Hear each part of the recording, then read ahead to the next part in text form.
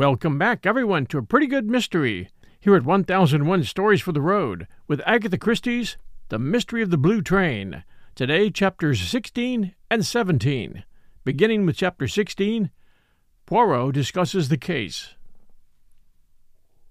Everybody looked respectfully at Poirot. Undoubtedly, the little man had scored heavily. The commissary laughed on a rather hollow note. "You teach us all our business," he cried. "Monsieur Poirot knows more than the police." Poirot gazed complacently at the ceiling, adopting a mock-modest air. "What will you? It is my little hobby," he murmured. "To know things. Naturally, I have the time to indulge it. I am not overburdened with affairs." "Ah," said the commissary, shaking his head portentously. "As for me—" He made an exaggerated gesture to represent the cares that lay on his shoulders. Poirot turned suddenly to Van Alden. "You agree, monsieur, with this view? You feel certain that the Comte de la Roche is the murderer?" "Why, it would seem so, yes. Certain." Something guarded in the answer made the examining magistrate look at the American curiously. Van Alden seemed aware of his scrutiny and made an effort as though to shake off some preoccupation. "What about my son-in-law?" he asked. "You have acquainted him with the news? He's in Nice, I understand." "Certainly, monsieur." The commissary hesitated, and then murmured very discreetly, "You are doubtless aware, Monsieur Van Alden, that Monsieur Kettering was also one of the passengers on the blue train that night?" The millionaire nodded. "Heard it just before I left London," he vouchsafed laconically. "He tells us," continued the commissary, "that he had no idea his wife was traveling on the train." "I bet he hadn't," said Van Alden grimly. "It would have been rather a nasty shock to him if he'd come across her on it." The three men looked at him questioningly. "I'm not going to mince matters," said Van Alden savagely. "No one knows what my poor girl has had to put up with. Derek Kettering wasn't alone. He had a lady with him." "Ah?" "Yes, Morel, the dancer." Monsieur Courrèges and the commissary looked at each other and nodded as though confirming some previous conversation. Monsieur Courrèges leaned back in his chair, joined his hands, and fixed his eyes on the ceiling. "Ah," he murmured again. "One wondered." He coughed. "One has heard rumors." "The lady," said Monsieur Caw, "is very notorious." "And also," murmured Poirot softly, "very expensive." Van Alden had gone very red in the face. He leant forward and hit the table a bang with his fist. "See here!" he cried. "My son-in-law is a damned scoundrel." He glared at them, looking from one face to another. "Oh, I know," he went on. "Good looks and a charming, easy manner. It took me in once upon a time. I suppose he pretended to be broken-hearted when you broke the news to him. That is, if he didn't know it already." "Oh, it came as a complete surprise to him. He was overwhelmed." "Darn young hypocrite," said Van Alden. "Simulated great grief, I suppose?" "No," said the commissary cautiously. "I would not quite say that. Eh, Monsieur Courrèges?" The magistrate brought the tips of his fingers together and half closed his eyes. "Shock, bewilderment, horror, these things, yes," he declared judicially. "Great sorrow? No, I wouldn't say that." Hercule Poirot spoke once more. "Permit me to ask, Monsieur Van Alden, does Monsieur Kettering benefit by death of his wife?" "Yes, he benefits to the tune of a couple of millions," said Van Alden. "Dollars?" "Pounds. I settled that sum on Ruth absolutely on her marriage. She made no will and leaves no children, so the money will go to her husband." "Whom she is on the point of divorcing," murmured Poirot. "Ah, yes, precisement." The commissary turned and looked sharply at him. "Do you mean—" he began. "I mean nothing," said Poirot. "I arranged the facts. That is all." Van Alden stared at him with awakening interest. The little man rose to his feet. "I do not think I can be of any further service to you, Monsieur le Juge," he said politely, bowing to Monsieur Courage. "You will keep me informed of the course of events? It will be a kindness." "But certainly, most certainly." Van Alden rose also. "You don't want me any more at present?" "No, monsieur. We have all the information we need for the moment." "Then I will walk a little way with Monsieur Poirot. That is, if he doesn't object." "Enchanted, monsieur," said the little man, with a bow. Van Alden lighted a large cigar, having offered one to Poirot, who declined it, and lit one of his own tiny cigarettes. A man of great strength of character, Van Alden already appeared to be his everyday, normal self once more. After strolling along for a minute or two in silence, the millionaire finally spoke. "I take it, Monsieur Poirot, that you no longer exercise your profession?" "That is so, monsieur. I enjoy the world." "Yet you are assisting the police in this affair." "Monsieur, if a doctor walks along the street and an accident happens, does he say, 'I have retired from my profession. I will continue my walk,' when there is someone bleeding to death at his feet? If I had been already in Nice, and the police had sent to me and asked me to assist them, I should have refused. But this affair the good God thrusted upon me." "You were on the spot," said Van Alden thoughtfully. "You examined the compartment, did you not?" Poirot nodded. "Doubtless you found things that were, shall we say, suggestive to you?" "Perhaps," said Poirot. "I hope you see what I'm leading up to," said Van Alden. "It seems to me that the case against this Comte de la Roche is perfectly clear, but I am not a fool.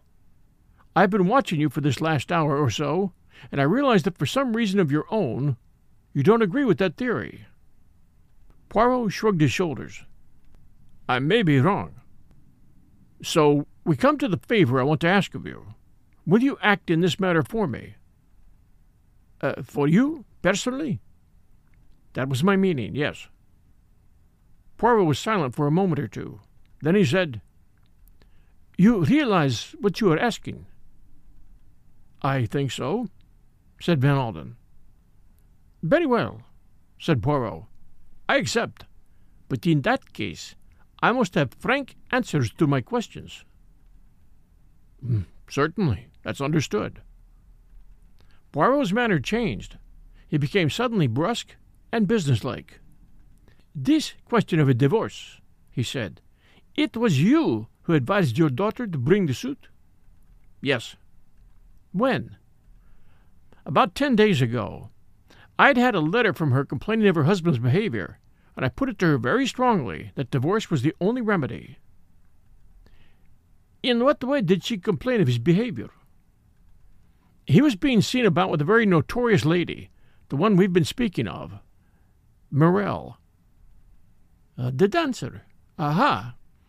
And Madame Catherine objected? Was she very devoted to her husband?"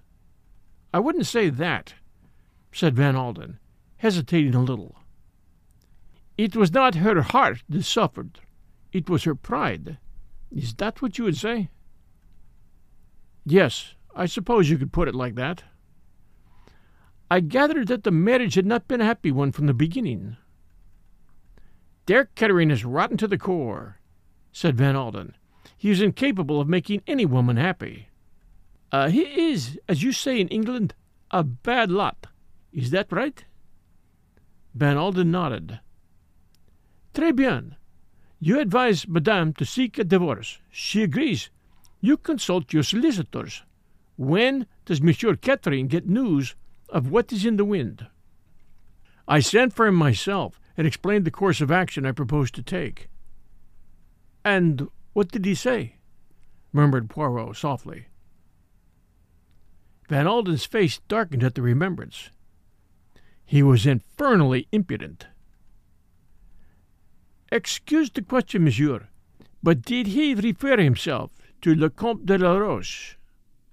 "Not by name," growled the other unwillingly, but he showed himself aware that the affair was going on. "What, if I may ask, was Monsieur Catherine's financial position at the time?" "How do you suppose I should know that?" asked Van Alden, after a very brief hesitation. "It seemed likely to me that you would inform yourself on that point." "Well, you are right. I did. I discovered that Catherine was on the rocks." "And now he has inherited £2,000,000. Ma foi, it is a strange thing, is it not?" Van Alden looked at him sharply. "What do you mean?" "I moralize," said Poirot. "I reflect. I speak the philosophy. But to return to where we were. Surely Monsieur Catherine did not propose to allow himself to be divorced without making a fight for it?" Van Alden did not answer for a minute or two. Then he said, "I don't exactly know what his intentions were." "Did you hold any further communications with him?" After a slight pause, then Van Alden said, "No." Poirot stopped dead, took off his hat, and held out his hand. "I must wish you good day, monsieur. I can do nothing for you."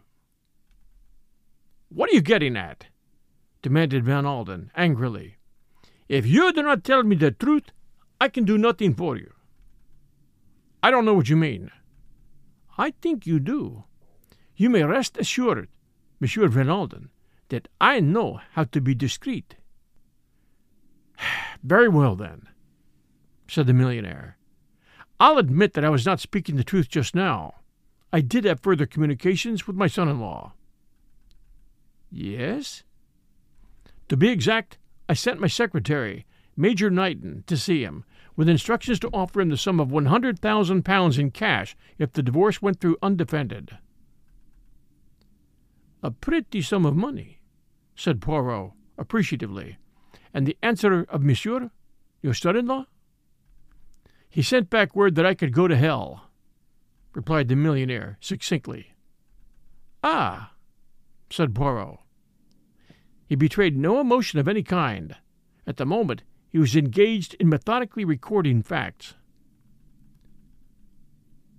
"Monsieur Catherine has told the police that he neither saw nor spoke to his wife on the journey from England.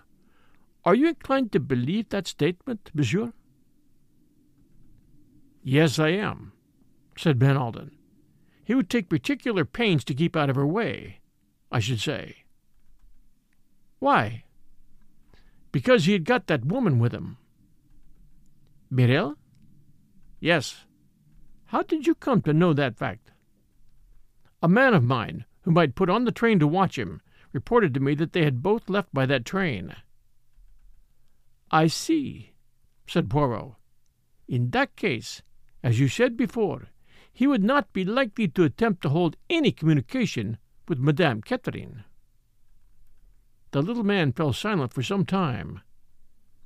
Van Alden did not interrupt his meditation. We'll return with Chapter 17 right after these sponsor messages.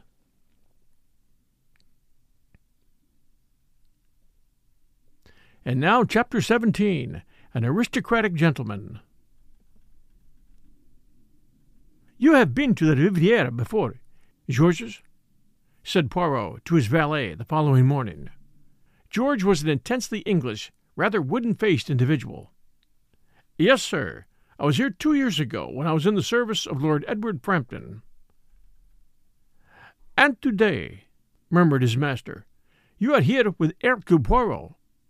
How one mounts in the world!" The valet made no reply to this observation. After a suitable pause, he asked, "The brown lounge suit, sir. The wind is somewhat chilly today." "There is a grease spot on the waistcoat." objected Poirot. A morsel of filet de sole à la Jeannette slighted there when I was lunching at the Ritz last Tuesday. There is no spot there now, sir, said George reproachfully. I have removed it. Très bien, said Poirot. I am pleased with you, Georges. Thank you, sir. There was a pause, and then Poirot murmured dreamily, Supposing, my good Georges, that you had been born in the same social sphere as your late master, Lord Edward Frampton, and that, penniless yourself, you had married an extremely wealthy wife, but that the wife proposed to divorce you with excellent reasons, what would you do about it? I should endeavor, sir, replied George, to make her change her mind. By peaceful or by forcible methods? George looked shocked. You'll excuse me, sir, he said, but a gentleman of the aristocracy would not behave like a Whitechapel coster. He would not do anything low. Would he not, Georges? I wonder now. Perhaps you are right. There was a knock on the door. George went to it and opened it a discreet inch or two. A low murmured colloquy went on, and then the valet returned to Poirot. A note, sir. Poirot took it.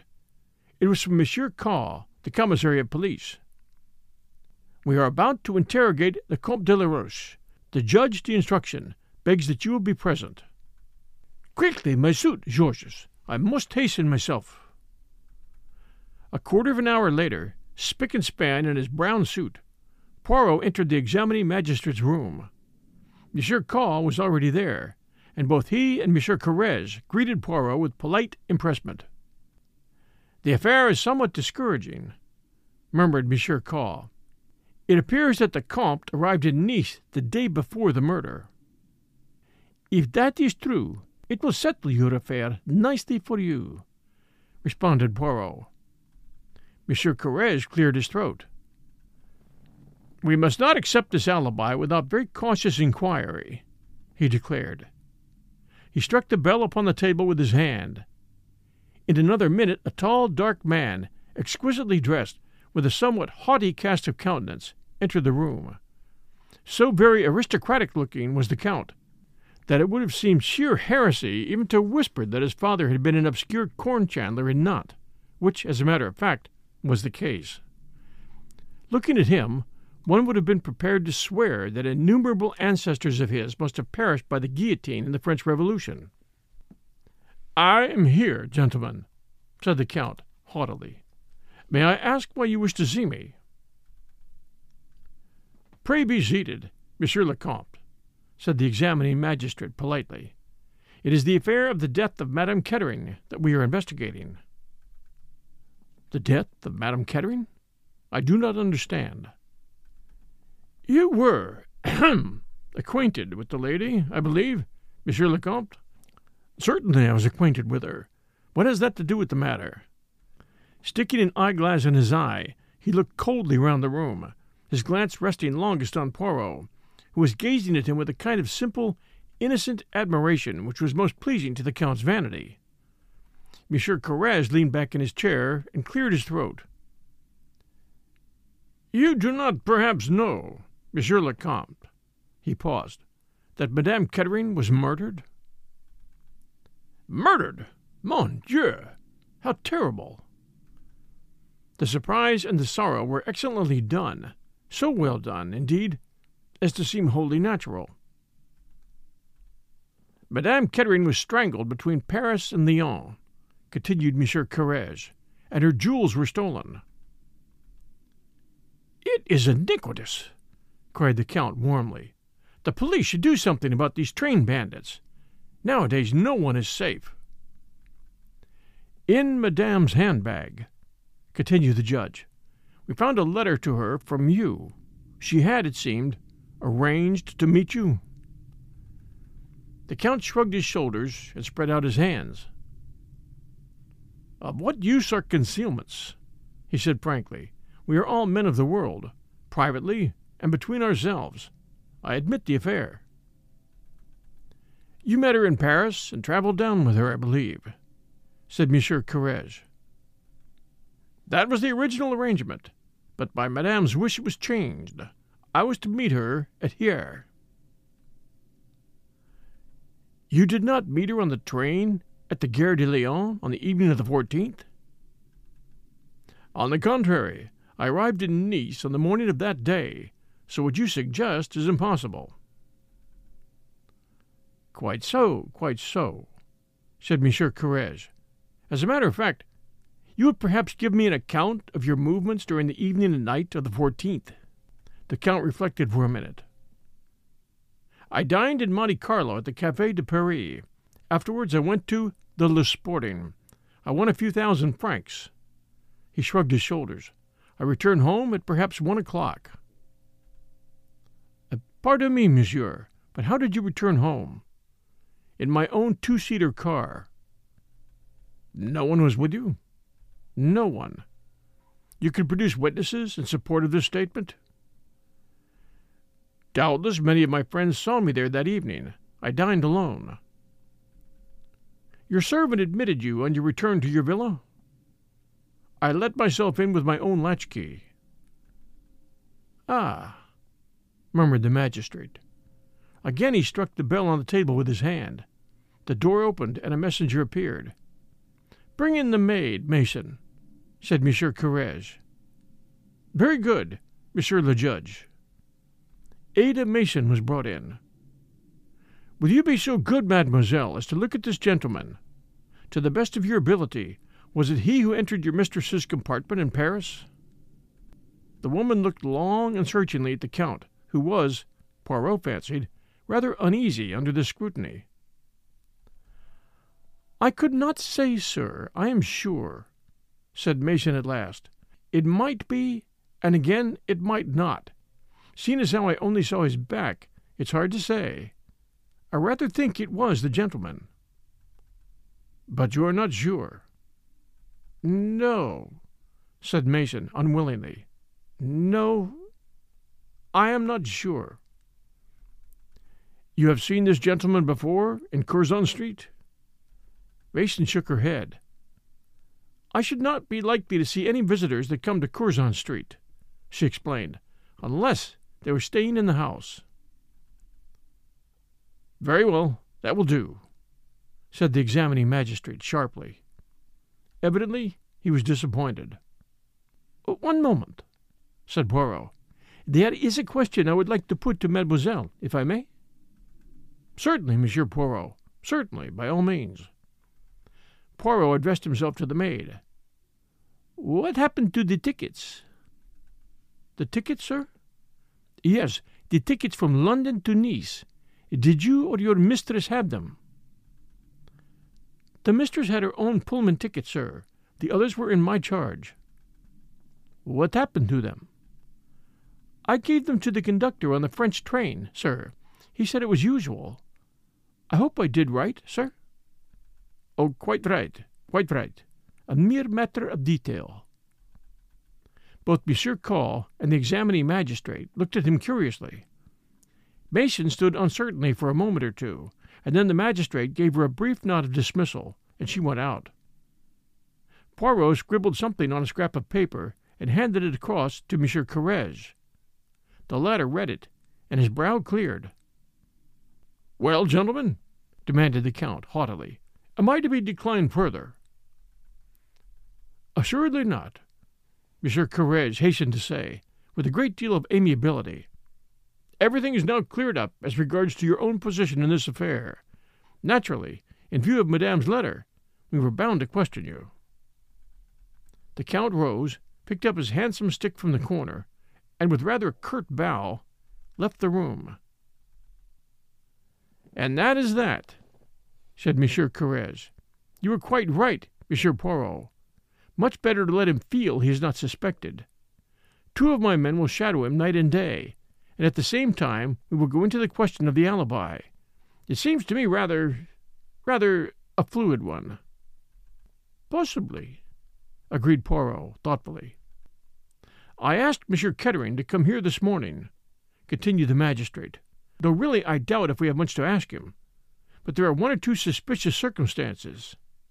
He paused, rubbing his nose. "Such as?" asked Poirot.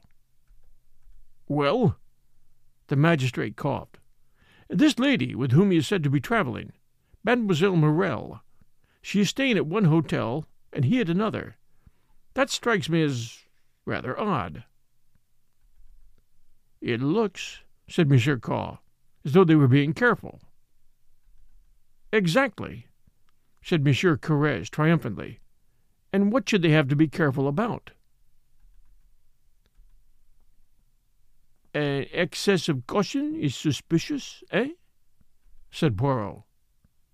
"Precisement." "We might, I think," murmured Poirot, "ask Monsieur Kettering one or two questions." The magistrate gave instructions. A moment or two later, Derek Kettering, debonair as ever, entered the room. "Good morning, monsieur," said the judge politely. "Good morning," said Derek Kettering curtly. "You sent for me. Has anything fresh turned up?" "Pray sit down, monsieur." Derek took a seat and flung his hat and stick on the table. "Well?" he asked impatiently. "We have, so far, no fresh data," said Monsieur Courrèges cautiously. "Well, that's very interesting," said Derek dryly. "Did you get me here in order to tell me that?" "We naturally thought, monsieur, that you would like to be informed of the progress of the case," said the magistrate severely, "even if the progress was non-existent. We also wish to ask you a few questions." "Ask away." "You are quite sure that you neither saw nor spoke with your wife on the train?" "I've answered that already. I did not." "You had, no doubt, your reasons." Derek stared at him suspiciously. "I did not know she was on the train," he explained, spacing his words elaborately, as though to someone dull of intellect.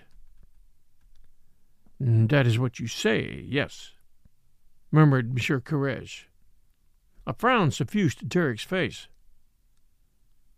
"I should like to know what you're driving at. Do you know what I think, Monsieur Courrèges?" "What do you think, monsieur?" "I think the French police are vastly overrated. Surely you must have some data as to these gangs of train robbers. It's outrageous that such a thing could happen on a train de luxe like that, and that the French police should be helpless to deal with the matter." "We are dealing with it, monsieur. Never fear." "Madame Catherine, I understand, did not leave a will," interposed Poirot suddenly.